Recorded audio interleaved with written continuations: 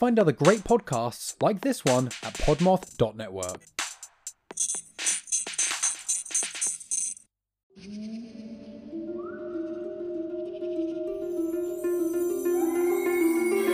Hello, and welcome to Crime and Spirits, your new favorite true crime and cocktail podcast. I'm your host, Bree. And I'm your other host, Suze. We're best friends who are obsessed with true crime, and we love a good themed cocktail. So, we took our two favorite things and turned them into a podcast. Every Sunday, we release a new episode covering a different case or topic of interest.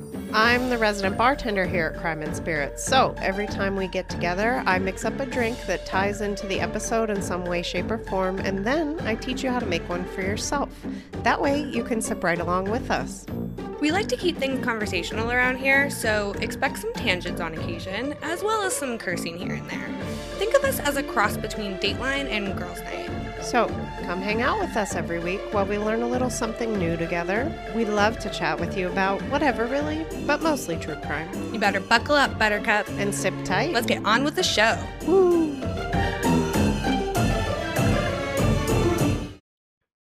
Hello, hello. Welcome to Crime and Spirits. My name is Bree. And I'm Suze. We are your hosts, and we are very happy that you could join us today, as always. We love having you. We love being here. My favorite day of the week. It really is. Me too. And it's been a long week so far, and it's not even over yet. Yes. Mm-hmm. Yep. So I'm super excited to be here. However, today's topic is a little heavy. It is. Forewarning. We're going to be diving into the death of Conrad Roy III and the subsequent trial of Michelle Carter. On July 13th, 2014, Conrad took his own life, seemingly at the behest of his girlfriend, Michelle. Now, some of you may recognize the story. There's been a few documentaries released over the last few years. Hulu also recently produced a dramatized miniseries based on the case. The girl from Plainville. Yeah. With, what's her face? One of the Fanning sisters. I wondered why she looked familiar. Yep. I didn't watch it. I did not, but I've seen the preview about 10,000 times. So I first learned about this case from the I Love You Now Die. It was equally as difficult to learn about then as it was now. But if you're not familiar, buckle up, because this one really is a roller coaster. This case is essentially centered around two mentally ill teenagers and the consequences of their actions, which were dire. Very, very serious. It's really fucking sad. Yes. However, as is the case with most of these situations, there is an intriguing element to it. And in this situation, for me, it's the trial. Mm-hmm. Because we went from a confirmed suicide to manslaughter charges against a 17-year-old girl. Right. Ultimately, this case comes down to texts sent to and from Michelle Carter and whether her words impacted Conrad's decision to a point of earning some culpability in his death. Which sounds wild. It sounds insane. And it is. But it's true hard facts here. Mm-hmm. So regardless of Michelle's guilt or the way you feel about it, she still made some vulgar comments to a very vulnerable person, some of which we are going to share with you today. They're kind of awful. So additionally, there will also be a fair amount of discussion about things like depression, anxiety, and suicide in today's episode. We're going to talk about what that looks like on a day-to-day basis, and those conversations are never easy to have or to listen to. So trigger warning is definitely warranted. Please just keep in mind that a lot of what we talk about, just in a general sense, are sensitive topics and aren't suitable for all listeners. For some, this episode may be bothersome, and if that is the case, we totally get it. Mm-hmm. If it's not your vibe, we'll catch you next time. I had a moment today where I was finishing things up in preparation for this episode where I looked at Mark and I was like, I don't know if I'm going to be able to actually record this, because I had to stop and cry so many times while researching and reading and writing and doing all the things. It was very hard to even start the research because I sort of knew a little bit about the case, but then once I started to dig into things a little bit more and I learned more, I was even more sad and upset and just angry, just a lot of emotions happening. So I can really relate to a lot of where Conrad's head was at a lot of the time, which really, really got to me in ways I didn't really expect to bubble up. But thankfully, what I didn't have before, I have now, which is a magical cocktail made by Suze, which always helps make everything better. Hopefully it'll at least help take the edge off a little. All right. So this week we're making a brass monkey. So what I first thought of when the name popped up, Brass monkey. the Beastie Boys. I have a fun story about that. I love it. Here's story time from Young Sue's. So I originally had this drink, the Brass Monkey, as a mix of a 40, specific 40, and OJ. At least that's what I was told in college. So in college, I lived with 4 other girls in a 5-person flat. I had my own room, sort of in the middle. We were on the 3rd floor. There was an apartment of 5 guys who were all on the swim team that lived on the floor directly below us. So all the layouts were the same. Okay. So bedrooms, kitchen, bathroom, it was all in the same spot. Yeah. The guy who lived in the room directly below mine would blast the Beastie Boys, all songs, literally all the time, like even when he wasn't at home. Oh, great. Love that. Which was super fun because it was super loud. I actually had to call campus police once to come and just shut the music off because he left for swim practice or whatever to do And whatever. he just left the music on? He left it on blasting. That's so fucking like rude. shaking the things on my shelves. For type what status. purpose? Because he was a butt munch. Yeah. I couldn't even think. It was just horrible. But not long after that incident, which he did apologize for. Oh, well, that's good. We all got together to have a party, and of course the soundtrack was the Beastie Boys. You were probably super excited. I love the song Brass Monkey. Yes. It brings me nothing but joy. But when you hear it at 4,000 decibels over what it should be blasting through your floor, not so fun. You remember the terrible neighbors I had before this last set. You guys, it was terrible. I had a very similar situation to Sue's, except they told my boyfriend to fuck off Oh. when he tried to tell them to shut up. Yeah, that's why he went downstairs with the baseball bat and just was like, can't- don't fuck with me. I have to get up in 4 hours. Campus police from Gannon rode up on their bicycles and were like, we gotcha. Got the maintenance man to open the door and just turned it down. That was the extent I of love it. it. I mean, they seemed like better neighbors at Right. the end of the day. So we're at this party and these guys are like, okay, so we have these 40s. They're Old English 800. Kind of a gross tasting malt liquor with a gold label. You'll know it when you see it. Yep. And they were like, we mixed it with OJ. Definitely try it. It was actually not half bad. But that was what they called a brass monkey. So that's my story of what the original brass monkey in my head was. When I Googled it, it said, this is a brass monkey parentheses ghetto. And I was like, wait, what? Because Old English 800 is like cheap. Right. You can get 40. It is 42 ounces now, by the way, because I did Ooh. purchase one in case you're wondering. That is what I am sipping on as well. But it is 42 ounces I of mean, that's malt just liquor extra. with some orange juice. They used to be glass. They're now plastic. That's probably smart. So now that you've got that information in your brain, the brass monkey that I'm referencing with this drink was a pre-mixed cocktail made by the Hubline Company, which was based in Stamford, Connecticut. We got here again thanks to Mr. Google, because I Googled New England cocktails. So the Cape Codder came up at the top of the search, but because we just did a bunch of cranberry and vodka-based cocktails, Yeah. I didn't want to revisit it. I feel like we've thoroughly discussed it. You can only do so much with vodka and cranberry, right? It's a staple, but like, Right. let's move along, Let's sir. move on. So somewhat down on the list was the Brass Monkey. It was a pre-mixed cocktail that was produced in the 70s, 80s, and 90s. It was cheap and portable, so awesome in my book. Yeah. Apparently in a lot of other people's books because it was pretty popular at the time. The company was not only based in Connecticut, but they also had production facilities in Connecticut. So New England, you know, everything in New England's all mushed up together there. Yep. This version of the Brass Monkey was one of the few pre-mixed cocktails that was available at the time. So they had that going for them. Again, this product rose in popularity with the release of Brass Monkey by the Beastie Boys in, wait for it, 1987. Because I Googled it. So I now feel 100 years old and I'm going to drink my shot and cry right after this. Mike D of the Beastie Boys, this was on Google. Mike D of the Beastie Boys has publicly confirmed that this cocktail was their muse and not the 40 and OJ combo that I mentioned earlier. Oh, okay. So it came directly from one of the Beastie Boys. Must be true, That's right? legit. So Steve Doninger, an advertising exec, named the brand after an alleged World War II spy named H.E. Rasky. Alan Kaufman, who created a series of stories about the spy, created the ad campaign using an old photo of his father in the spy's image, if you will. In 1982, the R.J. Reynolds Tobacco Company acquired the Hubline Inc. for $1.4 billion. So in 1982, that was a butt ton of money. RJR Nabisco sold the division to Grand Metropolitan in 1987. They then merged with Guinness to form Diageo in 1997. Long story short, sad news. This pre-mixed cocktail is not available. It has been discontinued. So we're going to have to make our own. Oh, no. I found a recipe that was like, this harkens back to the days of the pre-mixed brass monkey. And I was like, tell me more.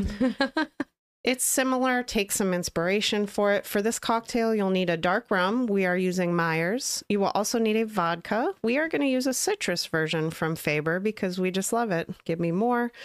I think the citrus vodka will also pair nicely with the orange juice that you'll need for this. We're garnishing it with an orange and a cherry because we fancy. So it's easy to make. You only need a few ingredients. You should definitely test it out. Take a Collins glass, fill it with ice, add 1 ounce of the rum, 1 ounce of the vodka, give it a stir, or if you're like me, just totally fuck it up. Next up, add about 2 ounces of OJ, maybe a little bit more or less, depending on your glass size. We don't have a true Collins glass. We're just working with Dollar Tree stuff, so it wound up being a little bit more, but not by a lot. If we bring one more glass in this house, my Mark's boyfriend's going to move out, I think. Yes. Once it's all in the cup, just give it another stir, garnish it with your orange and your cherry, and bam. Voila. All right, let's try it. this bad boy. I think it's pretty good. Oh. I would have never thought to put dark rum in it, but I like it. That's a very interesting flavor profile. I enjoy it, I'm not though. mad at it. Apparently, orange juice covers up everything that you find questionable. Old English 800.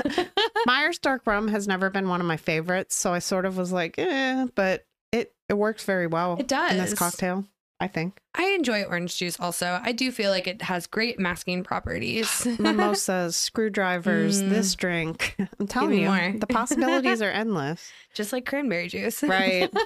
Forgives a lot of things.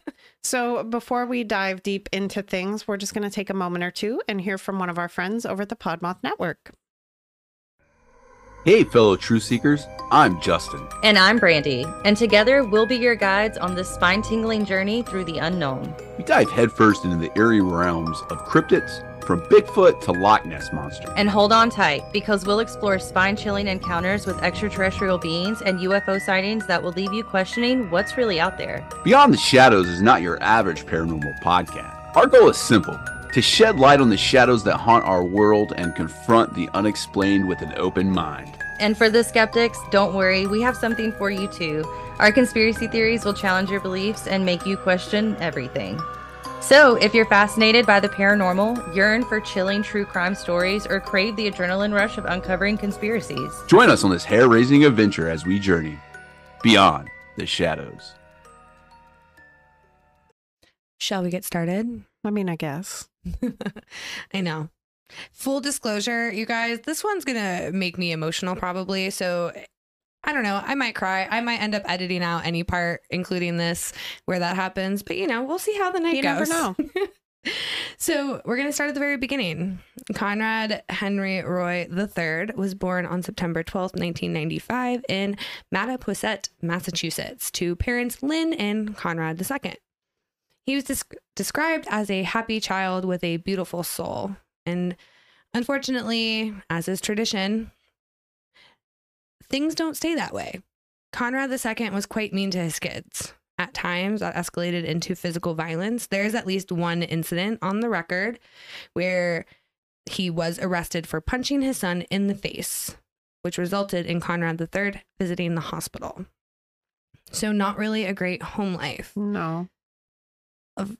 Of course, this eventually caused marital discord between Lynn and Conrad II, which eventually led them to a divorce. And as you can imagine, this had its own impact on each of the kids, but especially young Conrad. So our boy Conrad was smart, hardworking, and kind. He graduated high school on the honor roll with a 3.88 GPA, which he was able to maintain all while playing baseball, participating on the row crew, and running track. And let's not forget that he earned his captain's license right around the same time as his graduation. The Roy family owned a marine salvage business called Tucker Roy Marine Towing and Salvage, Inc. Say that 5 times fast. So many words. And Conrad III had been working there for years. He loved being out on the water. Just an example of what this business does. When U.S. Airways Flight 1549 made its miracle landing, you remember Captain Sully, I think his name was. Okay. They landed on the Hudson River in 2009. It was Conrad II and his company who helped tow the plane to the shore. Conrad III had a bright future ahead of him. He had a college acceptance and a new job as a captain starting. Unfortunately, Conrad was also incredibly depressed and had grown into an anxious teenager. Over the years, Conrad tried different medications and had seen several therapists and counselors, including one that specialized in cognitive behavioral therapy.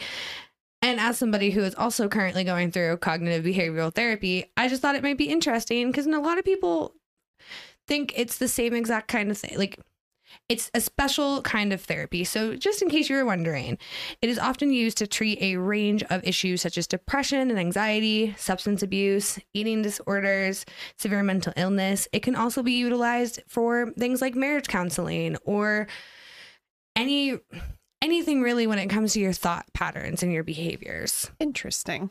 It's a therapy based on several core principles, but I kind of picked the one that I thought applied the most in this situation, which is that the psychological problems experienced are actually based in part on faulty or unhelpful ways of thinking, as well as learned patterns of unhelpful behavior.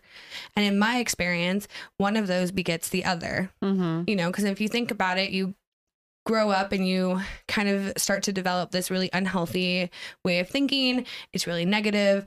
It's really depressing. Sometimes it can be dangerous. And then you start to have unhelpful behaviors that just kind of reinforce that way of narrative. And the goal of CBT is usually to change the patient's thinking pattern by learning to recognize one's distortions and reevaluate them in a light of reality. And it can be really hard. Nobody wants to get introspective, and that's what a lot of this requires, because you have to get to a point, and I'm just now kind of starting to understand what this means for people, is like becoming self-aware is its own kind of hell. Like Mark and I joke about it all the time because now I'm just aware of my shitty behaviors, but I'm not entirely sure how to stop them yet.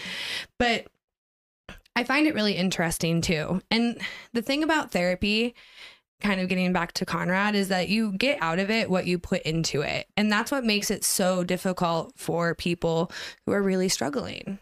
And I feel like Conrad definitely fit into this group, because when you're really fucking depressed, the last thing you want to go do is try to find out why you're fucking depressed. You just want it to go away. And then dig into how to improve yourself to improve your way of thinking. Well, and if you think about it too, that just kind of, when you're in that mindset, it reinforces that you are in fact the problem. Like, I fucked my life up.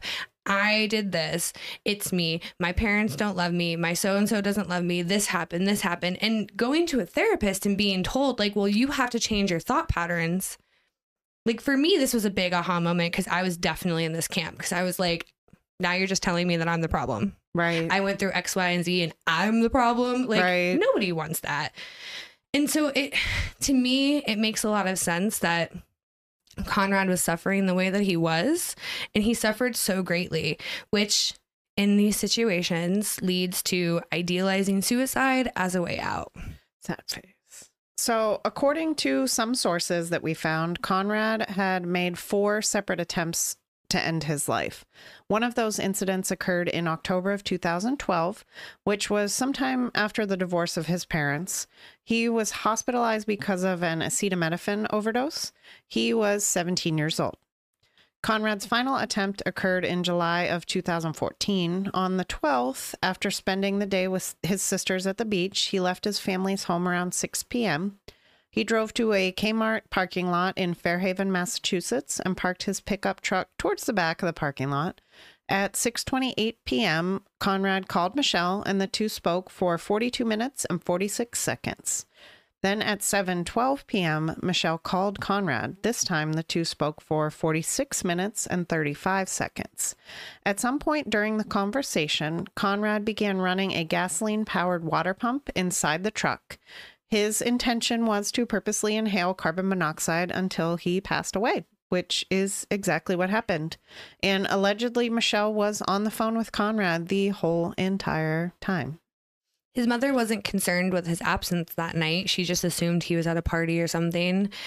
Despite having what he would describe as crippling social anxiety, he still had a healthy group of friends. He was very active in sports. And his mother said everything seemed good that day. He seemed good. Yeah. So they always do. Yep. And I hate to say that, but it's true. Because I don't necessarily think this applies here, but I've known a couple people who have unfortunately also taken their own life. And I feel like for them, there was a peace with that decision. Yeah. Because they knew that the suffering was ending. Yeah. Like, I used to have a really negative connotation with people who committed suicide, and it was a really fucked up way of thinking. But like, it's crazy how people view this kind of stuff, which ultimately makes this case really interesting once we kind of get into some of the more nitty gritty part of things. So his mother wasn't really concerned. She did send out some texts that night. They did go unanswered, but it wasn't until she couldn't get in touch with Conrad the following day that alarm bells began to ring. Camden, one of Conrad's sister, had actually been in contact with Michelle early that next day. She was very worried about Conrad, which kind of seems suspicious if you're following along, seeing as she was very aware of where he was. But if you didn't know, the family was probably like, who is this person? Like freaking out in essence. Like, why is she freaking out? Should we be freaking out? You know what I mean? Exactly. Like, oh no. Because, and we'll dig into the nature of their relationship a little bit later, but put a pin in it. His family was aware of her. Period. Yeah, like, point blank. And that's basically what we know. Yep. Now, at 2:23 p.m. on July 13th, Michelle asked Camden via text if the family had called the police yet. So they were out looking that day. They could not find him anywhere. His, phone calls were going unanswered, texts going unanswered, and they were just getting to the point in which authorities panic was setting in. Now, Camden's reply at that moment was that she wasn't home, so she didn't know. And we know now that eventually the authorities did, in fact, get informed of what was going on because they were the ones who found Conrad and informed the family of what happened. Now, this is a really interesting law in Massachusetts. I didn't know this. Neither did I. So in Massachusetts, an unattended death, aka a suicide, is treated as an unsolved crime. So when they found Conrad's body, an investigation immediately began. Which, in this instance, awesome. Necessary. Right. But I like that they have something in place to just ensure that no foul play had. Well, I mean, if there was foul play, it's better to be safe than sorry. Yeah. You know what I mean? At first I was like, that's weird. But then once I read into it a little bit, I was like, this is actually I kind of like comforting. That idea. Yeah. Right. So, the investigation began. And meanwhile, the family found a couple of notes that Conrad left behind. One of which was written for Michelle. There was one written for his family, possibly, I think, directly labeled to his dad. I can't quite remember. I can't recall either, but it was heart freaking wrenching. His dad was definitely specifically reached out to in the letter one way or the other. In that letter, he specifically apologized to his father for, quote, not being the boy you wanted. And there was a request in there that his family go on to, quote, live life to the fullest. That's so sad. I think it speaks to his kindness and just who he was as a person, because he was so concerned, even throughout all of his pain and him making these plans and doing these things. Like, there's so much time that went into this. Yeah. That he had to sit down and do these things. And plan it, plot it, time it. Yeah. All right. So Michelle was just inconsolable and distraught over Conrad's death. She would often talk about it with what few friends she did have, as well as with her family. Her classmates noticed that she seemed to be struggling just in a general sense. Michelle was still contacting Lynn and Camden on occasion, more so Camden. In fact, not too long after the funeral, which occurred on July 19th, Michelle had sent Camden an email containing several messages that Conrad had sent to Michelle before his death. Many people assumed that Conrad took his life because of bullying and things like that. Michelle, quote unquote, knew the real reasons and wanted to set the record straight. Conrad was not mentally well, and neither was Michelle, so she got him, if you will, in a way that many others couldn't or refused to see. He often said things like, quote, "I pray every night that this is a bad dream, and I'll wake up feeling happy and proud of myself and a good kid again," end quote. Another message said, and I quote, "I see the world as a horrible place with a bunch of horrible people. There's a shortage of good, genuine people like you and me who care." And Michelle did care, at least on the surface. 17 years old, and that's how you feel about your place. It's really sad. It's heart-wrenching. Mm-hmm.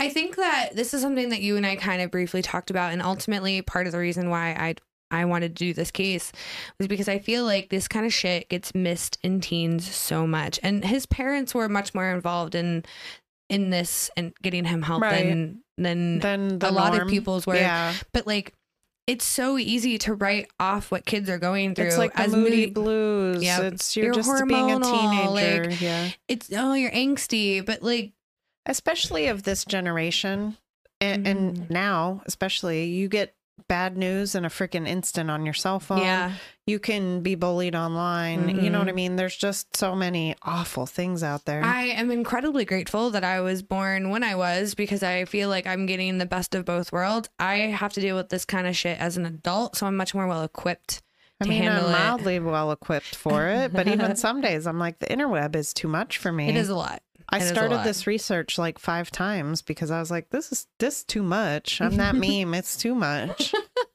And we're only at the very beginning of things here. Now, like Sue said, Michelle seemed to have cared about Conrad very much, and she was the closest person to him. And according to her, they were officially boyfriend and girlfriend at the time of his death. Everybody seemed surprised by that, but... Or at least mildly like, huh? Yeah. Really? Yeah. I think one of her friends from school said that she thought it was weird because up until his death, she would be like, "Oh, my friend." Then after he died, and we'll explain why in a hot minute. Don't you worry. In that too.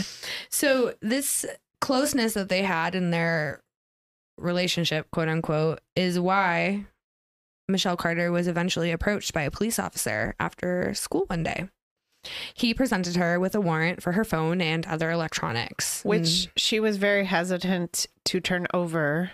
BT dubs. You can pry my phone out of my... I was just going to say... Broken fingers. I can Go ahead and test it out. To an extent.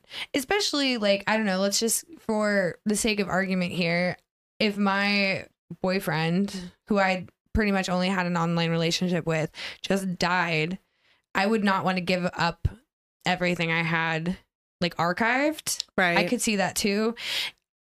Or was it for more nefarious reasons? I don't know. Let's decide. I don't know. Let's talk about it. Because once they obtained these electronics, the authorities began looking through her messages with Conrad, and you guys, there were so many messages. I mean, I text a lot. If you call me, that shit's going to voicemail. But like, I text everybody, right. And this is excessive.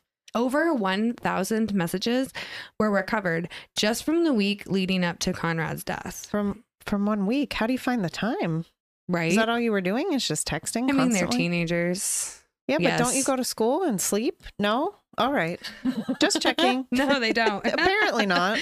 I think that Conrad suffered with like weird sleeping insomnia habits and stuff, all that kind of shit, because that's a big part of it at times. And he was working a lot, and he had just graduated high school, so he, I think, was just working with his dad.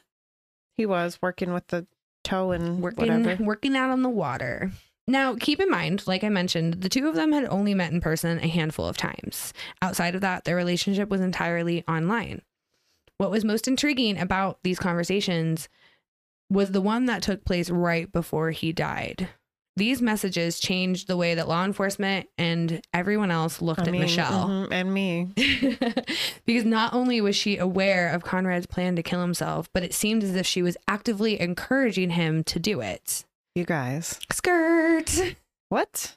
Right. It's almost unbelievable if it didn't actually occur. Yeah. You know? Mm-hmm. So let's just roll it back a little bit and go back to when Conrad and Michelle first met. Go over a little bit of her background. So oddly enough, the two teens from Massachusetts met while they were on separate family vacations in Florida. What are the chances, though? 1 in 1 bazillion, I'm sure, because I was like, what? I know. It was like the aunt of Michelle knew Conrad's family, so she introduced them. Yeah, something weird like that. The two hit it off like peanut butter and jelly. Like, whoa. Yeah, they were immediately pretty much infatuated with each other. They were like, oh my gosh, I can't believe it. We both live in Massachusetts. This is so crazy. It must be meant to be type of thing. So they struck up a friendship that carried over into their real life, like day-to-day life. Michelle was from Plainville, which is about just north of Fairhaven. I think it was like 56-minute drive or something like that. It was under an hour. I mean, just barely, but like it was right there pretty much. This was a big part of her initial attraction to Conrad. He was from the South Coast, which was considerably more diverse than the waspy suburbs that Michelle grew up in. So she probably was like, danger, handsome stranger. I can already see it. Absolutely. Her father was a sales manager and her mother staged interiors for real estate agents, which afforded them a certain type of lifestyle. How do I get that job, though? Because that sounds like tons of fun. But I would make them spooky, and I don't feel like everybody would go for that. No, like 1/8 of the real estate agents would be like, this is great. And then the rest would be like, get out. We'd have a really hard time finding a job. Right. Okay. On second thought, we'll stick to the true crime. Okay, maybe. Right. Michelle seemed pretty excited at the prospect of getting to know someone who wasn't a part of her everyday reality. Allegedly, after her and Conrad first started talking, Michelle told her friends that she now had a quote unquote exotic friend. That's crazy to me. Because it literally, from what I read about the two areas, was like night and day. Mm-hmm. Like every way they could be different, they were different type I status. liked how the neighborhood that Michelle grew up in was described as like waspy. I read it and I was like, really? I think that's a perfect description of what it was like, especially if they consider, not that their race matters in any way, shape, or form in this situation, but they were both white. Right. So for Michelle to be like, this is my exotic friend. Well, I think where did you live? The South Shore is a little more rough and tumble. Yeah. Than they are. I just think it's crazy. Crazy. Not everybody, but a lot of people work the blue collar job. You know what I mean? The hardworking, backbreaking stuff. And I feel like it was probably one of those situations where even though like Conrad's family owned a business and a successful one at that, it wasn't on the same level. Right. As the corporate. Wasn't staging interior designs for real estate agents, but how could it be? I'm not knocking it. I think that's an amazing job. I'm so happy for you. Honestly, but when you compare them, it's like apples and pears. Very much so. No. Yeah, very much so. So I could definitely see, especially in the fact that they had similar struggles, it makes sense why there was such a kinship formed. And I'm going to throw it out there. Meeting on vacation. Yeah. The sun and the sand in Florida. I don't know if it's like the swampy air or what, but I guarantee just too thick down there. On teenagers, they were probably just like, oh my God, I love you so much. Like immediately. I can see it in my brain. Especially, I had the misfortune of reading through a lot of their text messages today. Yeah. It was very that. That was the vibe I was getting. Yeah. Now, like I'd mentioned, Michelle had her own set of struggles. She was defined as relentlessly cheery, which to me was a huge red flag in and of itself. Per an Esquire article written by Jesse Barron, quote, if you were kind to her, she would thank you so much it was confusing. If she upset you, she would apologize 50 times, then apologize for apologizing. Not quite part of any group, she sometimes overcompensated, lavishing attention in sudden, intense waves, end quote. If you do get the opportunity to read that article, which will be linked, please do. It was really great. If you're interested in this case, I thought the writing was phenomenal. He definitely talked to a lot of people that I was like, okay. So did his homework, if you will. Just putting an asterisk by that. Well, and I thought this was really interesting because going through a lot of these cases, even just from like a few years ago,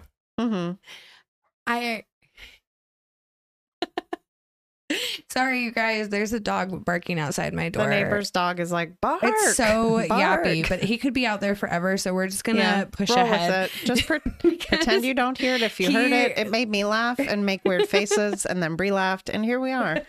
He's out all the time. He loves it, but he's very yappy. He's cute. He's doing his thing over there, but just be chilling. Yeah. So sorry in advance if you guys hear any more barks. But what I was going to say is, to me, the apologizing thing really jumped out because as a former people pleaser, that was something that I did all the time. And I still catch myself doing a lot. Yeah. And then apologizing for apologizing. I mean, come on. There's a lot of memes that are like, you don't have to keep saying sorry. Okay, sorry. Yep. That's quite literally, yes. I have a friend of mine. That to my core. You know him as well. He has a severe citrus allergy. Oh, yeah. And it took so much to get him to voice that at work because we work with lemonade. And now anytime he has to hand me a drink that has lemonade so I can make it instead of him, he was like, oh my God, I'm so sorry. Citrus allergy. I'm like, if you explain to me and or apologize to me one more time. I feel like we were at Wine Fest and he was like, oh, well, I can't have citrus. I'm so sorry. And they were like, what? Why are you sorry? Here's some grape juice, whatever, with strawberries in it. It was super good. By the way, in case you guys didn't notice, Wine Fest was great. Wine Fest. But I just thought it was really interesting because I kind of look at this case in a new lens now as I've gotten older, and that was something that jumped out at me that didn't before. So it was just, I found it interesting. And the overcompensating, lavishing attention in sudden intense waves, does this not sound like what she was doing with Conrad? Yeah. So I don't know about you guys, but like I mentioned, this is giving me some big people pleaser vibes. That's our thoughts in a nutshell. Additionally, Michelle struggled with an eating disorder. These things don't just kind of pop up out of nowhere. This is something that she had to have been struggling with for a really long time. I, in my brain, just envision mom decorating sets, if you will. Yeah. It's got to be something, not that the mother did. It's just something in her brain that was like, I need to fit into this mold. Well, and also, I mean, think about what you mentioned earlier. Like the generations behind us are not, we had to deal with like the emergence of the Kardashians and like these unrealistic body types that you can only achieve if you have millions of dollars. But like, yeah, but now it's even worse. That's what I was just gonna say, with social media, you're seeing everybody's highlight reels in real time. You're seeing all the good and it's all glistening with filters. Like, don't believe the hype, kids. But I could see how if 13, 14-year-old girl growing up in this era would have these especially, I mean, issues. We don't know anything about her mom, but I can't help but be judgmental and be like, she probably was kind of an asshole and she probably encouraged those kinds of behaviors. I don't even know if it's that, but it's like, I've got to keep up with the Kardashians. I have to keep up with my classmates. I want to be perfect for mom and dad. It might not have had anything to do with them. It was just something that clicked in her brain that was like, I have to do this. There were so many times in the text messages where she would just text Conrad out of nowhere and be like, I hate my body. Like, that's fucking sad. Right. That's so fucking sad. For like a 16-year-old kid. For anybody, really, but especially a 16-year-old kid who is going through the most awkward phase of your entire fucking life. Bro. I don't know why people say your teen years are your best years, because they're fucking not. Like, they're not. You have a lot of energy. That's pretty much all you've got. I guess, like, shit. I do want to kind of mention that she specifically struggled with anorexia, and she had said on several occasions that it controlled her life. And for those of you who might not know, we're all about educating ourselves here in our podcast. Anorexia is really serious. It's an eating disorder that causes a severe and strong fear of gaining weight, which I don't know that I ever knew that specific part of it. Like that fear that's so deeply rooted inside your soul. That's why they restrict. That's why they don't eat. It's very dangerous. Patients often have an altered view of being fat, even when they're very dangerously thin. Like Sue said, they'll often use extreme exercise, calorie, food limitations, or they'll binge and purge to control their weight. It's incredibly dangerous and unfairly stigmatized. And at one point, Michelle had to be hospitalized for it. Which is no fucking joke. No. So, additionally, she was plagued by a lot of social anxiety and would often desperately seek the approval of literally anybody, any person. Yeah. She was very worried about people not liking her, especially if she held them in a higher regard. So, a great example of this is a friend named Alice. She was Michelle's best friend at one point. They would stay up all night talking and stay at each other's houses. Alice also suffered from depression, and over time, her parents grew concerned about how Michelle may or may not have been influencing their daughter. So Alice's mother eventually stepped in and told her daughter in no uncertain terms that she was to end her friendship with Michelle. As you can imagine, or maybe assuming at this point, Michelle did not take that very well. She would try and talk with her other friends, but they were kind of just like over it. Michelle was kind of obsessed with Alice, and the abrupt end of their relationship, she just couldn't stop thinking about it, couldn't stop going over it with other people in her brain, over text, whatever. I don't necessarily blame her to an extent from what we've learned about her. Right. Because she got ghosted. Right. Like Alice was told by her mother to just stop communicating altogether. Right. And that's exactly what happened. Right. Not great for a people pleaser who is afraid no one likes them. Yeah. So she admitted this herself in a text saying, quote, "I'm obsessed with her, like IDK how to stop. Every love song or whatever, it's her I think about," end quote. According to Michelle, her therapist said that she was going through a grieving process, that's with quotes, and that she needed to get some closure, some way, shape, or whatever. She attempted this by sending Alice a 3-page letter that she wouldn't actually see until much later. For reference, Michelle and Conrad were already friends at this point. It was the fall after they met that all this went down. So relatively early-ish in their friendship, if you will. Now you guys can probably see where we're going with this. Can Michelle and Conrad found solace in each other because they understood one another on a deeper level. They considered themselves to be fucked up and broken in ways that kept them from being a part of society. And I think that it really just helped them to vocalize that to somebody who they felt got it.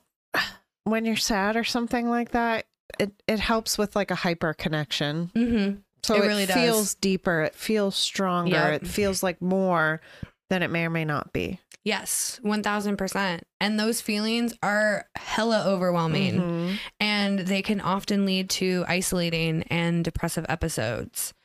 Now, Conrad first shared his suicidal thoughts with Michelle in 2012 and then again in 2014. Initially, she encouraged him to get help from a professional so that they could both get better and they could live their lives together and maybe one day be happy. As the summer of 2014 began, Conrad started to slip into a depressive episode. He would send big, long text messages to Michelle venting his frustrations and feelings. He felt unworthy, like he wasn't good enough to just exist in this world. And in the weeks leading up to his death, things between them seemed as normal as they could, until one day they just weren't. In June, on the 22nd, Conrad was feeling pretty low and was talking about it with Michelle. And the last message read, "Yeah, I just must take my time. Like I keep regretting the past. It's getting me upset." To which Michelle responds with, quote, "Take your life? Question mark." To which Conrad responded, "You think I should?" Michelle then wrote, quote, "You're not going to kill yourself. You say all the time you want to, but look, you're still here. All the times you wanted to, you didn't," end quote.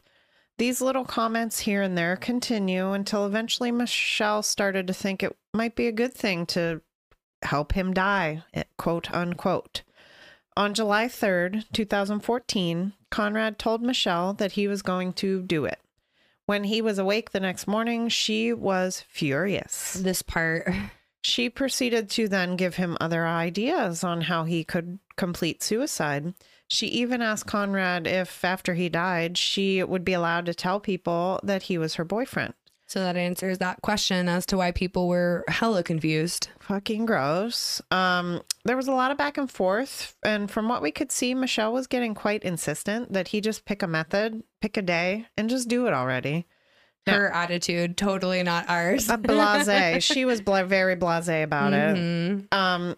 Now, we're going to get into the messages leading up to Conrad's death. We're not going to recite the entire thread because fuck, these children can text whoa. Yeah, I was going to say they were teenagers at the end of the day. Right. We're going to pick key messages that provide some context to the situation. So just bear with us. It might seem disjointed, but it's not. It also might seem biased, but I promise you that there was nothing that we had to do to make Michelle seem as if she was not great in this moment. Seem worse, yeah. Literally, we just copy and pasted the text messages because we wanted to make sure we could give you their exact words. So starting very late on the 11th / very early on the 12th, Michelle texted Conrad asking him, quote, "Why haven't you done it yet, though?" Conrad said, "I'm too messed up to."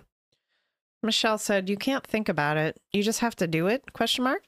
You said you were going to do it. Like, I don't get why you aren't." Conrad replies with, "I don't get it either. IDK." I don't get why you aren't. I just, what? Want to punch her through the phone? So many times. Into her face. Because she continues on saying, quote, "So I guess you aren't going to do it then. All that for nothing. I'm just confused, like you were so ready and determined." And I genuinely would love to know if there is any way to kind of read these as her not being a total asshole about it. Yeah, because I don't think that they're like, I mean, I know that you can only tell so much through text messages, but I swear to God, this chick was like being real sassy about it. And this is very aggressive too, though. Aggressive is a really good word for it. Because Conrad replies with, "I am gonna eventually." And she says, "No, you're not, Conrad. Last night was it. You keep pushing it off and you say you'll do it, but you never do. It's always going to be that way if you don't take action. You're just making it harder on yourself by pushing it off. You just have to do it." She is talking about this kid going to end his life. And she's like, just do it. Do it already. Do it. She literally said, just do it like 4 times. What is this? A Nike commercial? Bitch. Like the fuck? It makes me so angry. So first thing in the morning on the 12th, Michelle texts Conrad, "Are you going to do it today?" He replies with yes. And he asks if he should do it in the daytime, like during light hours, I guess. She responds with, "Yeah, it's less suspicious. You won't think about it as much and you'll get it over with instead of waiting until the night." What? What is the logic here? It should just be prefaced. There is no logic here. There's no logical thinking occurring right now for these children. Very obviously like the point in which we are dealing with 2 severely mentally unwell kids. Yes. Conrad went on with his day after those messages while continuing to discuss his plans with Michelle. At one point she said, quote, "You're so hesitant because you keep overthinking it and pushing it off. You just need to do it, Conrad. The more you push it off, the more it will eat you. You're ready and prepared. All you have to do is turn the generator on and you be free and happy. No more pushing it off. No more waiting." Say what though? Bitch. It doesn't. My reaction to these, it's never it's never dulled. Like I said, you almost can't believe it if this wasn't the actual literal transcript of the text messages these 2 exchanged. So there are several points throughout the conversation that Conrad showed how hesitant he was to execute his plan. Each and every time that he showed resistance to following through, Michelle would all but berate him into continuing. She kept asking, "Are you going to do it now?" over and over and over again. It was the first thing she said. "Are you awake?" He was like, "Yeah." "Are you going to do it today?" Ugh. What? So that's already not helping a very fragile situation. Right. And rather than getting help here, we're just doing this. It's getting worse. She's escalating it into rather than trying to. It's like goading. She's goading him into it. 100%. Because she goes on to say, "I thought you wanted to do this. The time is right and you're ready. You just need to do it!" Exclamation point. "You can't keep living this way. You just need to do it like you did last time and not think about it and just do it, babe. You can't keep doing this every day." What really gets me is the random babe that gets dropped in there once in a while. Because I think it adds an extra layer of awful to all of this. Extra onion layer of ick to it. So at one point, Conrad mentions his family to Michelle. Her response was, "Conrad, I told you I'll take care of them. Everyone will take care of them to make sure they won't be alone and people will help them get through it. We talked about this. They will be okay and accept it. People who commit suicide don't think this much, and they just do it. I would like to argue that that's not true. Not even a little bit. But okay. Oh my goodness. Like I said, I'm laughing because I can't believe this is true. Mm-hmm. And it is. And that, especially, laugh or cry, I guess. Yeah, like, right. Fight or flight. Or maybe a little bit of both. Who knows? What really, I think, gets me the most is that you can literally watch her change from being really supportive and how you should be, like, because full disclosure, there was a lot of text messages where she was like, no, like, you're so much better than what you think you are. You're worth it. You're this, you're that, which, for the record, anybody out there who is struggling in any kind of way, you are worth it. It is worth it. You are safe. You are okay. None of it's your fault, and get the help that you need. We're going to list resources at the end. I'm going to make an entire post for all of that kind of stuff, just to make sure that you guys are out there, because so many people are suffering like this. Right. But, like, how are you just going to sit there and be like, people who commit suicide, like, they just do it? They don't think about it this much. There's literal notes that people, like, leaving a note is like a whole part of it. Right. Like, that doesn't take planning, at least a little bit, thinking at least a little bit. Girl. And here's the worst part of it all, and the most damning part when it comes to Michelle and her behavior, because at one point, while Conrad was actively running the generator the night he died, it was working. And he got scared and he jumped out of the car. And I'm pretty sure this is what occurred in that 2-minute gap, if I remember correctly, because she called him. He told her what happened, and she screamed at him to get back in the fucking truck. And he did. So it takes about 15 minutes to die from carbon monoxide poisoning. When Conrad was found the next day, his phone's battery was dead. The combination of these two factors led to the belief that Conrad must have died sometime during that second phone call with Michelle. What's extra fucked up, just an extra onion layer of horribleness, is that at 10:30 that night, Michelle texted Conrad's mother and asked her, quote, "Do you know where he is?" End quote. And the reason why she reached out to his mom and his sister that same night is because he at one point wasn't answering her messages. And it was because before he went to the parking lot, he went to his dad's house and fell asleep. And she thought that he had done it. And so she was freaking out. So at least that's one version of the story. There is also the other more suspicious version of the story, is that she was just trying to cover her tracks or lay a story down, like, show or something. Concern kind of thing. To me, I buy the he fell asleep at his dad's house, because you can see that in the text messages. Like, he literally said, "I fell asleep at my dad's," and Camden was like, "I called my dad. He's over there and he's sleeping." So, like, we know for a fact that, like, that happened in some capacity. Right. So, how do we get to a trial, right? How do we go from that to this, right? Because Michelle was indicted on February 4th, 2015. So honestly, not even really that long, like, that much time had transpired between all of this.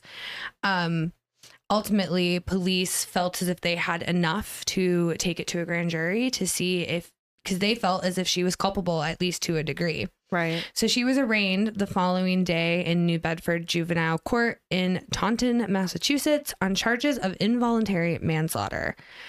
The grand jury found enough to charge her with wantonly. My brain was like, what?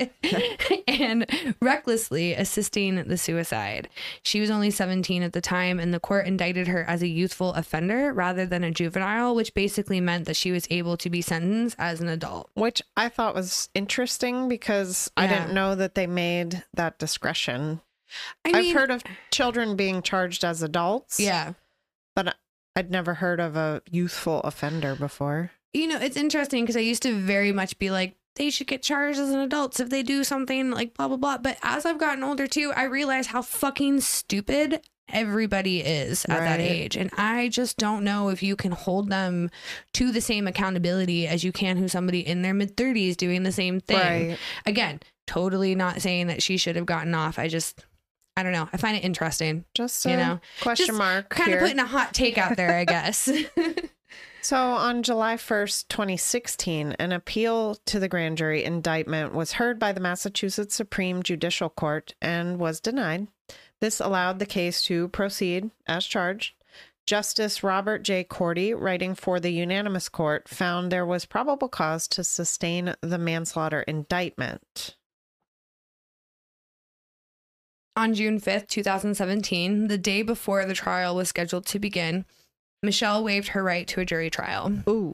This was after they had already went through all of the rigmarole of getting a jury in the first place. Well, I mean, she was charged and then now we're 2 years later. Right. So there's that. Well, and I also, I'm pretty sure, if I remember correctly, one of the questions on the jury questionnaire specifically said, do you think that somebody could be guilty of a crime simply by using words or some really, semblance of that sentence? Well, I mean, you have to know if somebody is willing to think that that happens, because if they don't believe that that's possible, then why would you put them on the jury? Again, we'll get into it more later, but that's what makes this case so interesting. 100%. Can words kill? Exactly. You know, I don't know. We don't know. And I thought it was an interesting choice, and honestly a smart choice on the part of the defense, because this basically just meant that the case was only going to be heard and tried by Judge Lawrence. Is it Moniz? I said Moniz because it That's doesn't how- have the... Yeah. He was a former English teacher, oddly enough, in the Bristol County Juvenile Court of Massachusetts. Carter was represented by Joseph P. Cataldo and Corey Madera, and we hate him because he was well known in the community for having gotten serious charges against King Philip students dismissed, which included a bomb threat and a sexual assault. I literally was like, wow, I hate this guy already. I mean, I this kind of speaks to her parents, I think, and just kind of like that Waspy vibe. Mm-hmm. It's just... Not that you shouldn't, if you have the means to get No, your kid absolutely. a defense lawyer that's gonna do their best to take care of the situation, but we're obviously like Team Conrad over here. I So know. it's a little hard for us to. So there was limited legal precedent for prosecuting the encouragement of suicide at this time. Like I said, this was like not cutting edge, but like the first of its kind, I was or at gonna the say, forefront Yeah. of... Unprecedented is a pretty perfect word for it, really. Yeah. Because, I mean, and we're still in the midst of all these, First Amendment rights. Yeah, my right. My rights.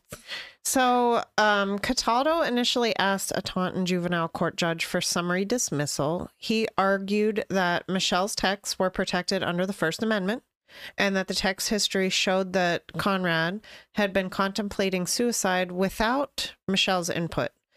The judge declined this motion because it's bullshit. Well, and while that may be true, so is the fact that she likely instigated him into committing suicide. Because to me, it seemed like he didn't actually want to go through with it.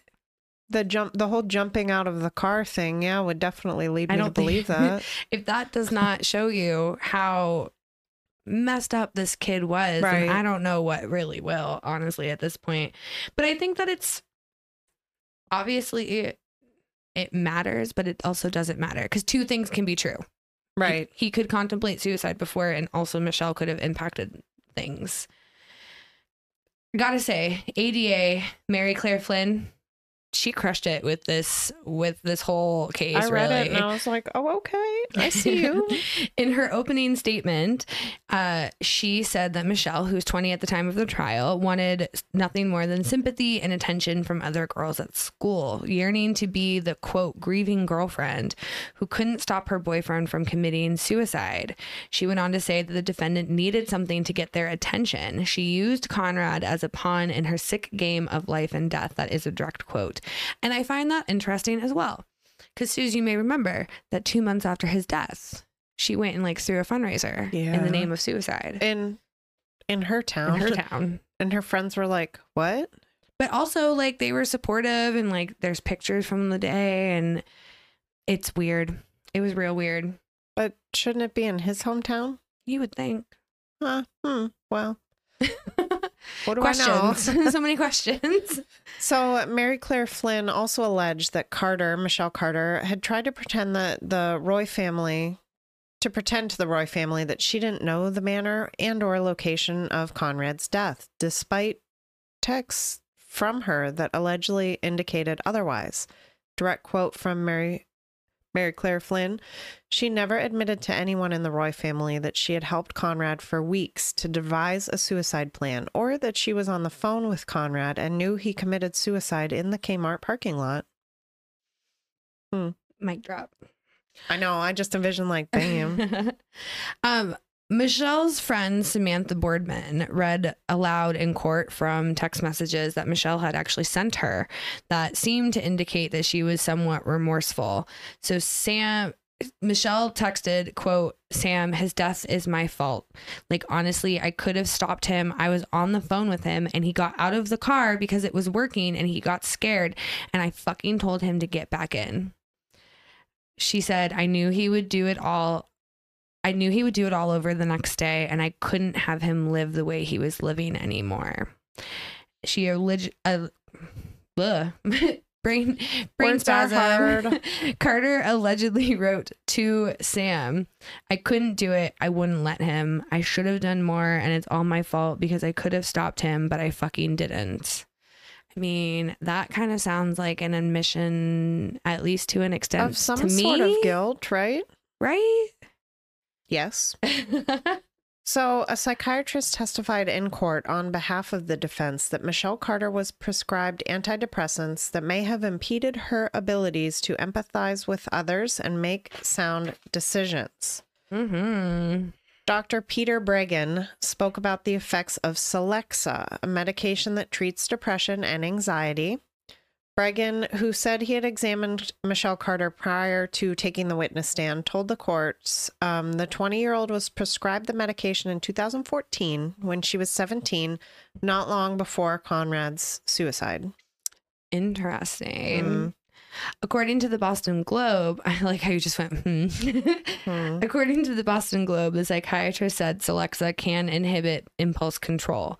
Bregan went on to say that drugs like Celexa, quote, disrupt the frontal lobe function and that the young brain is more susceptible to harm, end quote, from such drugs, which I totally believe because your frontal lobe or whatever isn't even fully formed until you're like 25. So even then it's questionable, honestly. in my opinion. Checks out.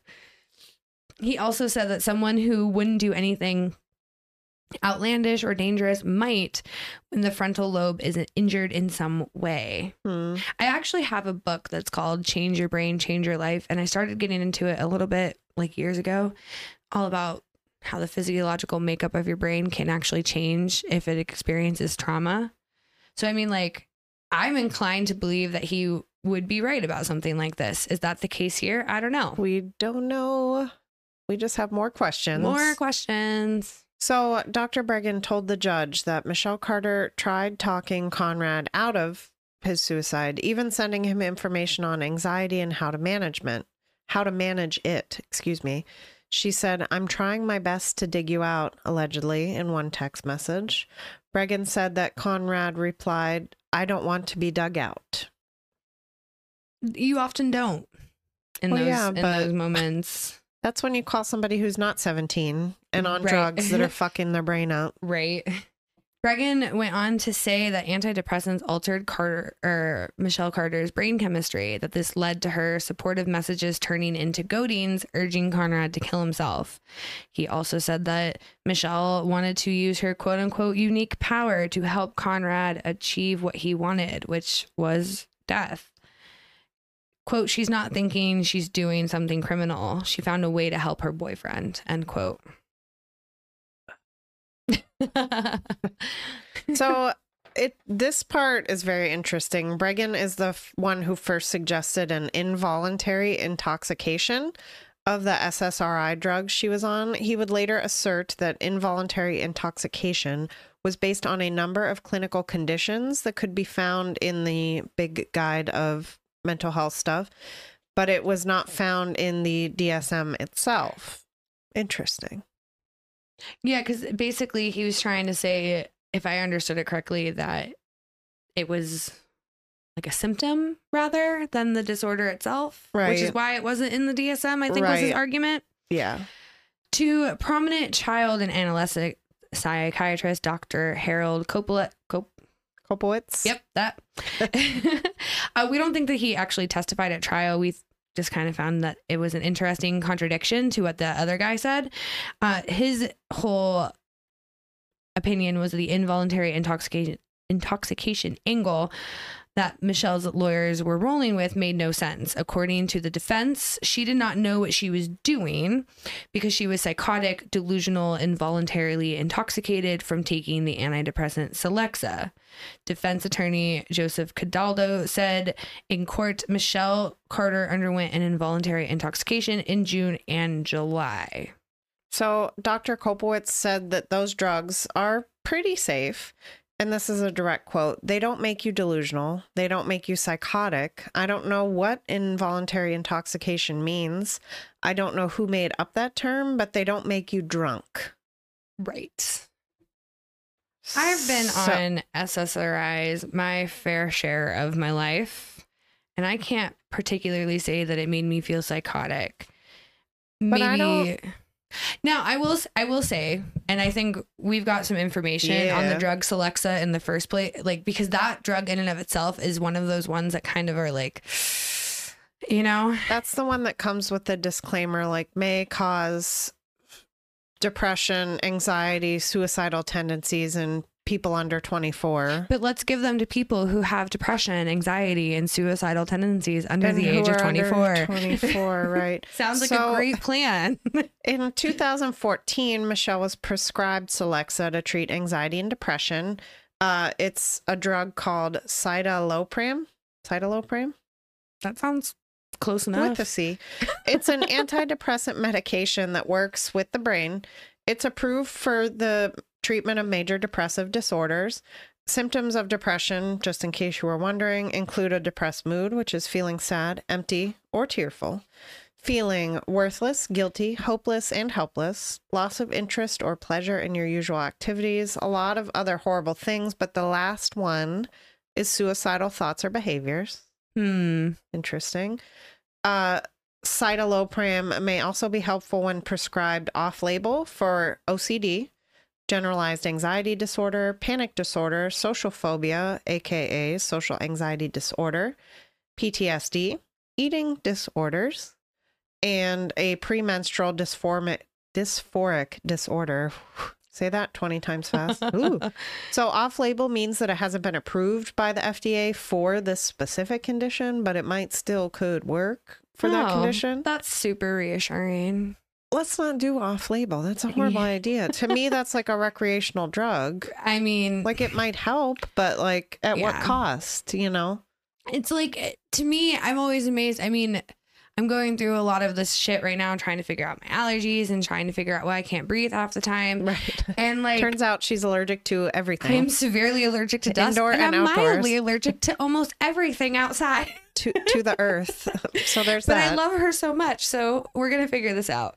But they're trying out different meds and all this stuff, and like they're like, oh, this one treats allergies and asthma symptoms, but also anxiety. Right. Like, what? Why are those all grouped together? The only thing I could think of is that sometimes when you can't breathe, it causes anxiety. I mean, maybe. Which like makes sense, because when I can't breathe, I'm anxious it's about true. it, which then makes it worse. So I could kind of see it, but I also don't see it at all. But I don't really want to see it. That doesn't sound good. Well, it is. I mean, okay, so the antidepressants that I'm on now have been fantastic and wonderful. I've been on them for years. I feel great for the most part. And the same drug can be used as a quitting smoking agent. Oh. You just, instead of doing sustained release, which is what I'm on, which is where it takes it like over the course of the day, it releases into your system. And you would do instant release, because when I quit smoking cigarettes, they switched me. Oh. Because it helped me with my cigarette craving. And they actually give, because there was, I don't remember the name of it, but that big quitting smoking thing that came out. It was like a few years ago. Everybody was on it. Chantix? Yes. The one that gives you horrible nightmares? Correct. So they don't prescribe that to people who want to quit smoking who have depression already. They prescribe what I'm on as the cessation agent because it's an antidepressant first. Dear Lord. It actually really helped though. My friend tried to quit and he was like, never, I'd rather smoke than take Chantix like ever again in my life. You should recommend this stuff. I can give you, if anybody out there is listening, I take the generic form of Wellbutrin and it worked fantastic. They switched me from the SR to the instant release. I was on that for 3 months while I got over like the hardest part of like the physical addiction and everything. It really, really helped. Huh. Who knew? Because I have nightmares. I have struggled with suicidal ideation before, you know, all of the things. Like I've been in there, a very similar position as Conrad before. And the last thing you want to do if you're trying to like quit smoking, which is something that gives you like dopamine to your brain, right, is to give you something that's going to make everything worse. Right. Just amplify it. But this drug, Celexa, from what I've heard, has just been in that same category. Allegedly. It fucks with people hard. So they do say a patient should not just stop taking this even when they feel better. We see this a lot with schizophrenics too. I feel great, so why do I need to take it? A lot of people with antidepressants. I was on that yo-yo for a while too. Well, it turns out missing doses may increase the risk for relapse. Stopping it abruptly may result in one or more of these withdrawal symptoms, which include, but are not limited to, irritability, nausea, feeling dizzy, vomiting, nightmares, headache, and or paresthesia. It's prickling / tingling sensation on the skin. Oh, yeah. Which I would rather peel my skin off, I think, than feel that. I get like a tingling sensation sometimes in my fingertips. Lightheadedness also sometimes too. It's super fun what you deal with when you're like, do I choose to be crazy or do I just have the tingleness and the lightheadedness? So we're just saying, long story short, it's not all sunshine, roses, butterflies, and unicorns once you start taking these drugs. Exactly. Because it's like anything else. You're taking it for one thing, but it may also lead to other things. Especially, they said side effects can be like headaches, you might have sexual side effects, nausea, diarrhea, dry mouth, increased sweating, feeling nervous, restless, fatigue, insomnia. Why would you give this to somebody who already has all those things? Well, especially somebody who is struggling with who they are as a person because they're children. So they're already trying to figure themselves out. Right.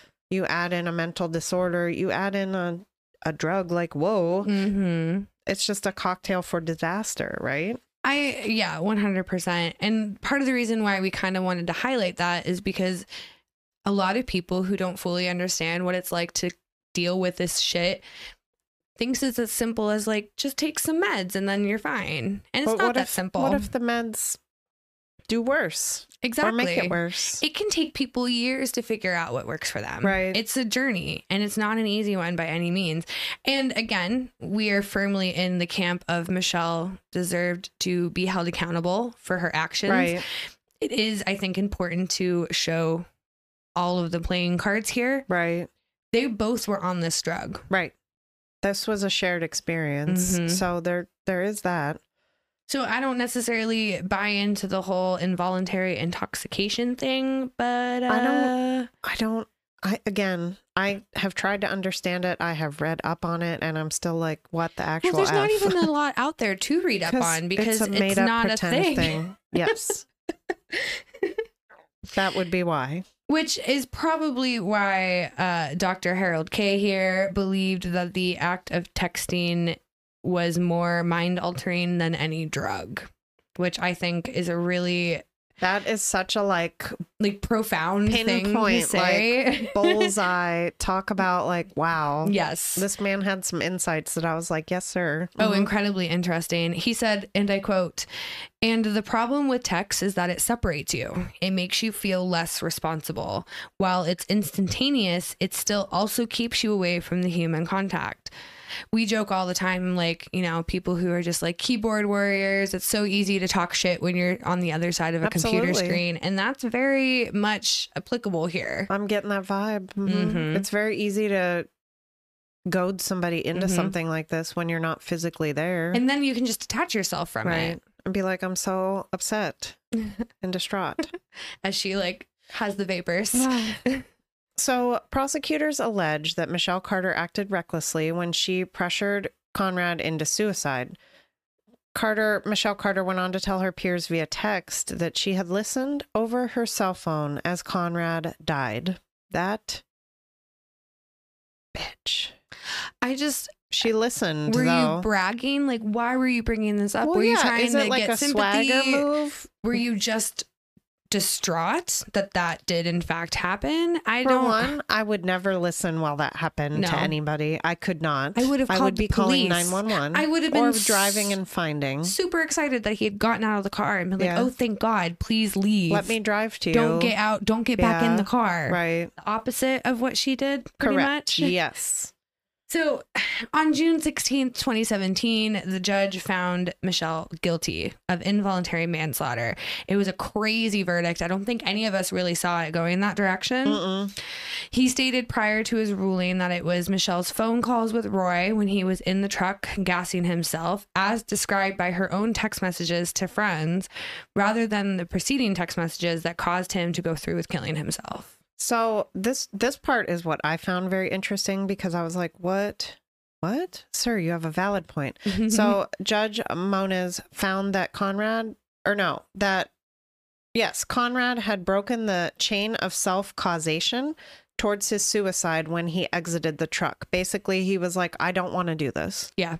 I've changed my mind. I don't want to do it. When Michelle Carter urged Conrad to return to his truck, that was the reckless encouragement that ultimately caused his death. And valid point, sir. Can't help but agree. I was with like, that.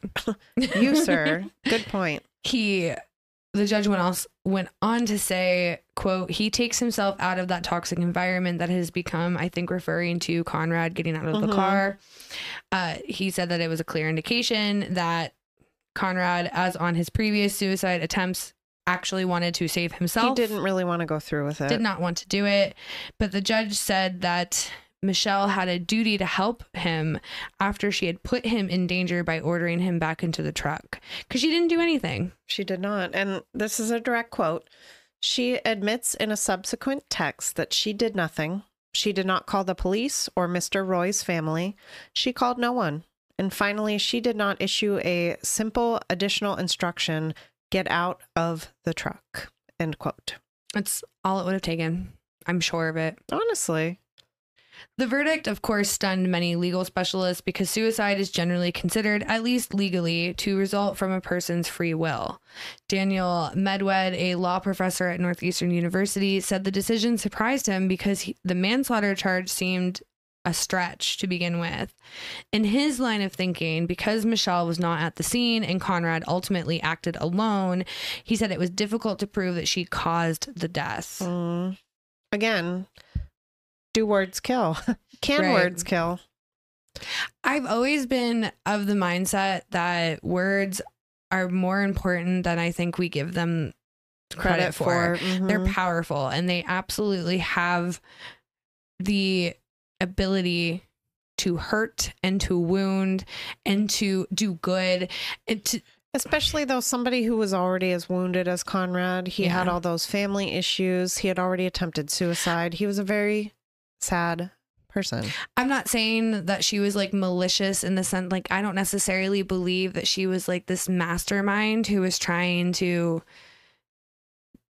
kill her boyfriend. I think that maybe in her own distorted way, she did think she was trying to help, but nonetheless, she actively encouraged a person to kill themselves, and that should not be taken lightly. And I'm glad it was not. I agree. So after the guilty verdict, Conrad's father stated publicly that the family were pleased with the verdict, but that they just wanted privacy. Lynn Roy did go on to appear on the CBS 48 Hours show, saying she didn't believe Michelle Carter had a conscience and that she knew exactly what she was doing, which I concur. I mean, I don't know exactly how I feel about that. As his mother, though, I don't fault her for feeling that way at all. Sure. I would probably, and it very well could be true. I don't know. Doesn't really sit right with me, but I don't have a horse in this race, and who am I to judge? Right. Michelle Carter remained free on bail pending her sentencing. That was a big deal. People were like, People were pissed. yes. People who didn't think that the verdict was going to go in favor of a conviction were immediately like gaslit into being like rage filled about this. Like 100. it was just very weird to watch. I mean, I kind of get it to an extent too. Like, she was just convicted as guilty, but yet why does she get to be let out? I always kind of thought it was because technically this wasn't a violent crime. Like, she wasn't there. She didn't physically do it. Also, she was tried as what, a youthful offender. Right. So, I mean, take it with a grain of salt or a shot of tequila, whatever blows your hair back. But she was eventually sentenced on August 3rd, 2017. She was handed a 2.5-year term, 15 months to be served in the Bristol County House of Corrections, and the rest of the balance was suspended. In addition, she would serve 5 years probation. so soon after the sentence was handed down, Michelle Carter's lawyers asked the judge to issue a stay of the sentence until all of the Massachusetts Court appeals options were exhausted, which fuck if I know how long that's going to take. So it could be long. forever. The judge did grant the stay with conditions that Michelle Carter stay away from the Roy family. Fair. I mean, yes. In an appeal filed in 2018, Michelle's attorneys argued that the texts prosecutors presented were cherry picked to make her look bad. And that's specifically why I mentioned what I did mention. Yeah. Because I didn't need to cherry pick.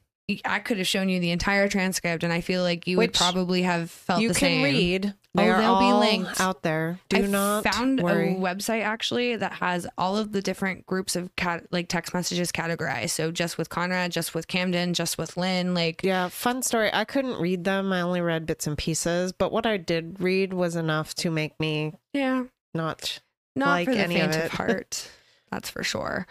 The appeal reiterated an argument that the defense had previously made, that Michelle's texts showing passion for Conrad were never presented, including one in which she encouraged him to get professional help. And these were there. They were. You'll see if you want to. Michelle Carter's appeal stated that her, quote, words encouraging Roy's suicide, however distasteful to this court, were protected speech, end quote. The appeal also right, don't even get me started on all that. My right. The appeal also reignited the debate about whether someone could legally be found guilty of a crime if they weren't on the scene.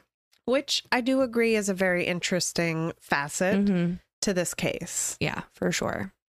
But then you read the text and you're like, just kidding. I feel like this is one of those things where there can't be a blanket rule. There can't be one thing that definitively like a generalized says statement that this is what is wrong and this is what is right. Because I think in instances like these, and I think we're going to see more of this kind of shit as like people who have only lived with this technology start getting older, they're eventually, some of them are bound to commit crimes. Like, for sure. I think that we're going to see more of that. I think it's a case by case basis. Yeah.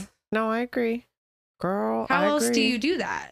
So the appeal argued that if Michelle's conviction was allowed to stand, and I quote, Massachusetts would be the only state to uphold an involuntary manslaughter conviction where an absent defendant, with words alone, encouraged another person to commit suicide. End quote. How is this any different than like, I feel like if somebody was online and they told somebody to go and die relentlessly, like cyberbullying, all this stuff, like, are they not culpable if that person then goes and does that? At least I actually to a degree? think this is worse because yeah. it's somebody that's known. You know what I mean? Oh yeah, no, for sure. But I mean, I agree. it's the same vein, right? There like, are, unfortunately, y'all, a lot of cases out there where children were cyberbullied to the point. I just read an article, a 14-year-old girl killed herself that's in really front of sad. sheriff's deputies because she had been bullied to the point where she had been homeschooled and she just didn't want to do it anymore. She ran away from home to go to a party with a 20-year-old boy. Damn. And killed herself in front of the police. What is the world coming to? Honestly. You know, that just, to me, I read the article and I was like, I can't deal with Cannot this. compute. I can't process. Now, on February 6, 2019, the Massachusetts Supreme Judicial Court ruled that Michelle acted with criminal intent when she encouraged Roy into suicide. Therefore, her involuntary manslaughter conviction was ordered to stand, and her 15-month prison sentence would be enforced in the near future. Which she began serving February 11th, 2019. That was under direct order from a Massachusetts judge. She was like, get your ass to prison. Please, finally. Juvenile detention, wherever we're locking you up at. She had a parole hearing for an early release. It came after almost 2 years of unsuccessful appeals. This request was denied on September 20th, 2019. So sit that ass in jail. Her lawyers petitioned the case to the Supreme Court of the United States in July of 2019 based upon First Amendment and Fifth Amendment grounds. The First Amendment to the United States Constitution provides that, quote, Congress shall make no law abridging the freedom of speech or of the press. And that is a wildly abridged version of what the First Amendment actually says. Yeah, there's a whole lot of blurbity in there. Speech is broadly protected under our Constitution, but in a lot of ways it's meant to mean that you're not supposed to get any kind of pushback from the government for voicing how you feel. But it is manipulated into a gross, awful monster most of the time. Well, and this is the biggest issue I have with our justice system. And part of the reason why I wanted to start diving into it more and to learn how and why is because so much shit is left up for interpretation. Why? Why would we not just have something black and white? If that's supposed to be our fundamental right, why would you not just tell me what that is? I love America. I love all of it. But why are we following a document that was written 400 years ago by a bunch of slave owning British people? Right. I just have some questions. I have the That's same all. questions. People take with it what they take from it, I guess I should say, what they want, Well, it's and just leave like- the rest behind. It's just like we see that with religious people, any kind of group of people, really. It's all the same bullshit. I mean, really. I love the First Amendment. Let's Right. talk about some shit. Obviously, but like, not to we're- the degree that people are going to be. I still think that your words matter and that Mhm. people should be more careful. Conscientious of Yes, it. Yeah. of what they're doing and or saying. And apparently the Supreme Court has agreed to an extent. However, it has been recently interpreted that the amendment was meant to protect even the most hateful, offensive, and obscene speech. I always like to tell people that it may protect your right to say it. However, it does not protect you from consequences like getting fired from your job if you say Right. something racist. Again, the forefathers would be clutching their pearls and their wigs with what people have interpreted this to be. Yeah, I'm just putting that out there. Mm-hmm. So her defense lawyers argued that Conrad had a history of suicide attempts and that the decision to end his life was his own, that Michelle Carter was bewildered over the case against her, and that, quote, taking all the text in context, she tried to talk him out of it, end quote. They argued in initial hearings that the defendant had broken no law, had a First Amendment right to free speech, and was, in fact, a juvenile. So how dare you accuse her of crimes? Our children. Think of the children. The Supreme Court declined to hear the case in January of 2020, which left that conviction in place. Then on January 23rd, 2020, Michelle was released from prison more than 3 months early due to good conduct. Apparently, Massachusetts state law allows inmates to reduce their sentences by 10 days per month for exemplary behavior. Which I did not know was a thing until like right Yeah. now. Also- Massachusetts, what y'all be doing? I'm very interested in your laws over there. Michelle Carter served 11 months and 12 days of her 15-month sentence. Some experts expected the case to set a legal precedent regarding whether it's a crime to tell someone to commit suicide. Yeah. They also went on to speculate that the ruling may spur lawmakers to codify the behavior highlighted in the case as criminal. The judge had noted that Michelle Carter had willed Conrad Roy's death, that she did not order him out of the truck, and that her actions put him in that toxic environment, quote unquote, which constituted reckless conduct, and that the conduct caused the death of Mr. Roy. That was a direct quote, And which is while- all true. Yes. And while U.S. laws do not allow the lower court decision to bind other courts, legal professionals do believe that it could have a social effect by raising other courts' attention to new digital methods of committing crimes, which we should be keeping up with. I know that the technology has happened really fast. In my 34 years of life, I've seen it go from like 0 to whoa. Yeah, like Mhm. 1,000 million. Like, it's been a lot, but I mean, it's here. It's not going away, and we should probably keep up with the times. Right. The case also attempts to redefine the social spectrum in which attitudes and behaviors would qualify as criminal that were not previously considered criminal. So going through text message, et cetera, cyberbullying, stuff like that. Like, All the these are things that we've been things talking about. we have to take into consideration. Mm-hmm. So in August of 2017, Lynn Roy filed a $4.2 million wrongful death lawsuit for the death of her son against Michelle Carter. Lynn Roy's attorney later reported that this was quote unquote resolved without comment, was dismissed with prejudice and without cause. So this docket record appearance is consistent with an out-of-court settlement, allegedly, from what we could find. Mm-hmm. Settlement agreements often contain provisions that limit public comment by the parties, especially in a case like this. Oh, for sure. It definitely makes sense. Suffolk University law professor Rosanna Cavallero said in an article with a Boston news station that the first question, whether a person can legally cause the suicide of another, has already been answered by the Massachusetts Supreme Judicial Court in Commonwealth v. Carter when it declined to dismiss her indictment.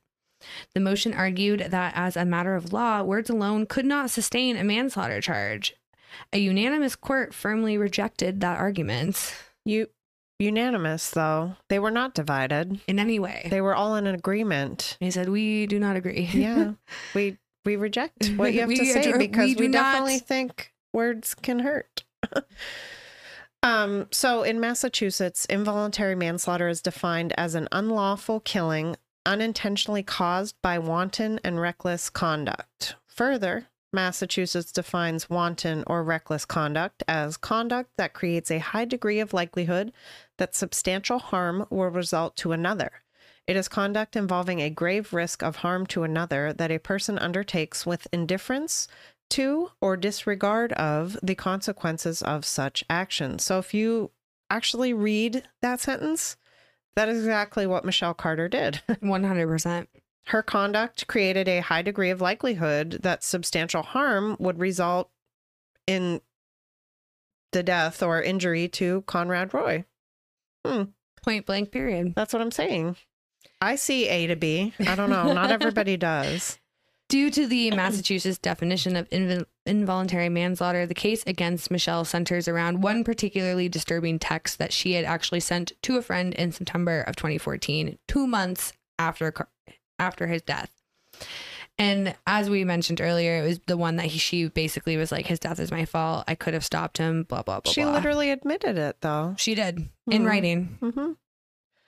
Don't think the texts that you send are ever going to go away, guys. They won't. The internet is forever. Right? And it's vast, and people have a lot of free time on their hands. I'm just saying. So her instruction to Conrad to get back into his truck when she knew that the environment in said truck was becoming toxic literally constituted wanton and reckless conduct. Her actions created a situation where there was a high degree of likelihood that substantial harm would result to Conrad, which it did. The judge further pointed to Michelle's failure to act on her knowledge of said toxic environment in the truck, citing Commonwealth v. Levisk. I'm really killing it today. I don't know how to say that. I'm so tired. Which provides that, quote, where one's actions create a life-threatening risk to another, there is a duty to take reasonable steps to alleviate the risk. The reckless failure to fulfill this duty can result in a charge of manslaughter. And that's not unprecedented, if I recall correctly, in our legal system. That's literally a thing, right? I feel like, yes. If you can be guilty by... what is the word? It literally... Association? Yes. Okay. How is that? I was like, it just left my brain immediately. Wait, is it easy? Because I think I've got it. If that's a thing, this should be a thing. Well, and I don't know. I guess I didn't know or understand what exactly a charge of manslaughter meant. Yeah. But the more I read, the more I'm like, this all makes sense. Mm-hmm. This is applicable to this case. So I see where the prosecutors were going. Yep. So the judge further stated that, quote, Carter failed to notify the police, Roy's family, or issue a simple additional instruction like we mentioned, get out of the truck. It would have been that easy, though. Yeah. And in yet another text, she admits that she could have simply saved his life, but she decided against it. And she also wrote, quote, I helped ease him into it and told him it was okay. I was talking to him on the phone when he did it. I could have easily stopped him or called the police, but I didn't. So she knows. That's literally an admission of guilt. Literally that. So, and this is a quote from a gentleman, Matthew Siegel. He's a lawyer with the American Civil Liberties Union of Massachusetts. They raised concerns about the case to the state's highest court. This is a quote. This is saying that what she did is killing him, that her words literally killed him, that the murder weapon here was her words. That is a drastic expansion of criminal law in Massachusetts. I don't agree, but I mean, it's valid. Right. I That's can a valid see argument. where he's coming from. Yes. I just do not agree with his evaluation of the situation. So this is a further quote. Will the next case be a Facebook posting in which someone is encouraged to commit a crime? Stop Nancy it. Gertner, a former federal judge and Harvard law professor, asked. This puts all the things that you say in the mix of criminal responsibility. Maybe don't say criminally responsible things. I'm going to need Nancy to have a fucking seat. I get it. Like Brie mentioned, it's not black and white. Right. It's not ABC. Yeah. It's none of those things. There's gray areas. There's shaded areas that we know nothing about. Right. But in this instance, I think the court's done right, y'all. I agree. I totally agree. Now, a little bit of aftermath, if you will. Lynn, Conrad's mother, continues to work to ensure that in the future, anyone who coerces someone into killing themselves will face harsher punishments. Now, I love what she's doing. Me too. However, I don't fully agree with what she's calling for. I know. It's a hot take, I know. Now, she's been calling on state lawmakers to pass Conrad's law, which would require a minimum 5-year sentence for anyone who is convicted of such an act. If passed, Massachusetts would become the 43rd state with such a law. Which I didn't actually know. Same. The bill would set the maximum sentence of 5 years in prison for anyone who intentionally coerces or encourages another individual to die by suicide or attempt to die by suicide by using physical acts or mental coercion that manipulate a person's fears, affections, or sympathies. Now, I feel like 5 years might be a little much. However, I think it honestly does come back to what we were saying about everything being a gray area. It's a case-by-case basis. For sure. If it was like a minimum of 5 years, I would be like, no way. Right. But I think a maximum of 5 years seems a little bit more appropriate, Right. depending.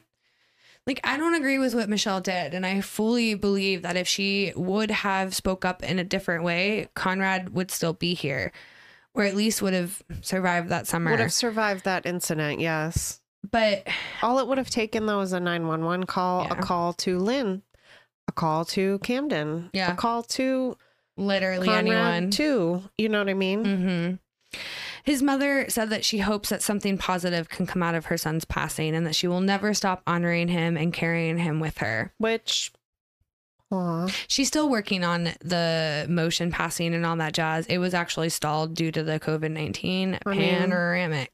What was not stalled due to COVID? The panty. Truly. It was stalled because of the Panoramic. panty. So in 2019, a similar situation actually did occur.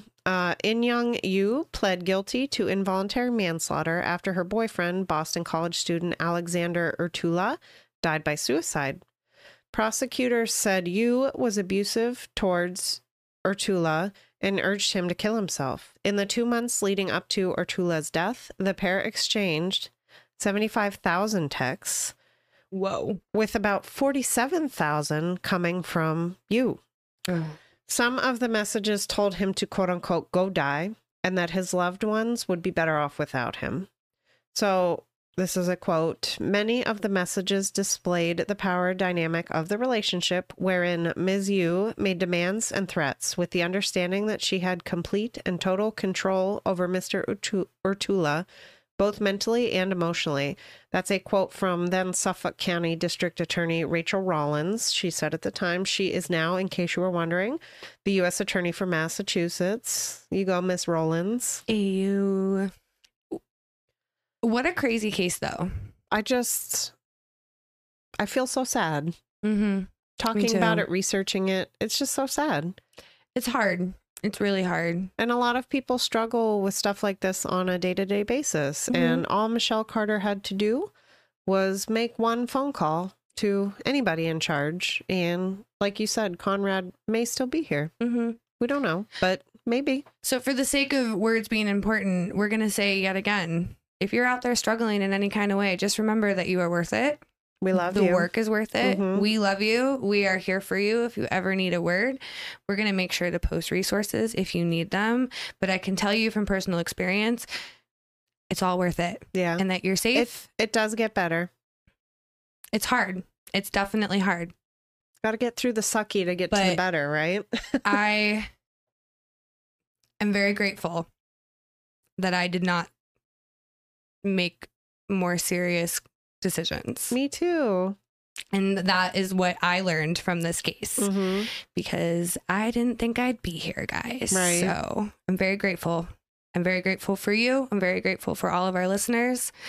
I'm very grateful for this day. And on that note, we're going to go because I'm sad and I'm tired. Yeah. And I gotta work in it's heavy, in man. like 8 this hours. is heavy. And if I keep talking about it, I'll probably cry more. So thank you for joining us. We really appreciate you and your support. You have no idea how much it means to us. We get so many positive comments from our friends, family, and listeners. And It's it just true. is fucking Makes great. us feel all warm and fuzzy It inside. really does. So please make sure you guys are following us on social media, Facebook, Instagram. We are at Crime and Spirits Pod. On TikTok, we're at Crime and Spirits Podcast. Also, guys, watch out. We're getting a YouTube channel set up. Bum, bum, bum. We don't have any like video recording of us being crazy yet. It's coming soon. But if We're you working prefer on it. YouTube to listen to things, we are slowly but surely going to get our library Catalog up there. Yeah. Give me a break though. It's going to take me some time to learn, but it's coming. So also, we are going into our favorite time of year, which is spooky season. It's about to be October. Yes. So if you're on YouTube, go find us. It's at Crime Spirits Pod on YouTube as well. Crime Spirits Podcast. You guys know the drill by now. So any of these locations is where you'll find ingredients, recipes, fun videos showing you how to make each drink, random shit that I find funny that I hope you also find funny. If you'd like to follow us personally, you can find us on Instagram. I am at Suze, not Susan. And I'm at Bree _ not the cheese. Bree is spelled BREE. You gotta, it's important. Cheese. Yeah, literally not like the cheese. If you're into what we're doing over here, and we really hope that you are, please go leave us a rating and or review on your preferred platform. It really helps us out. It really makes our day. And it really does make a difference because once in a while I check out the search engines on different like IP addresses and shit. And it definitely helps us get bumped up. I love in the it when search I results. see us like, well, I mean, I have us saved, but sometimes I just Google search it and I'm like, oh, look at us out there. I'll have other people do it for me, like from their phones. I'm like, look us up on Spotify. I just want to see. Why are we not in your top? That's when we start beefing. We be beefing. with the side eye. Also, if you guys have any sort of case or cocktail, any sort of anything that you want us to check out, email us at crimeandspiritspodcast@gmail.com. Even if it's just a liquor you want me to put in something. Yeah. Let your girl know I love a challenge. And finally, if you're interested in becoming a monthly supporter of our podcast, there is a link for that in the show notes. Feel free to smash that link. And last but not least, it's corny joke time, and I'm definitely going to need it today. It so bad. So, here it is. Let's go. I got fired from my job at the bank today because an old lady came in and asked me to check her balance, so I pushed her over. Oh, no. LOL. I couldn't help myself. I The love thought it. of like a bank teller pushing over an old lady just really... tickled Really my quick funny story. bone. My sister used to be a bank teller, and I can actually maybe see that. Oh my God, happening. yes. All she had was old people at her bank. So Fair. Oh, I love it. And on that note, we are going to take off. Thank you again for hanging out with us.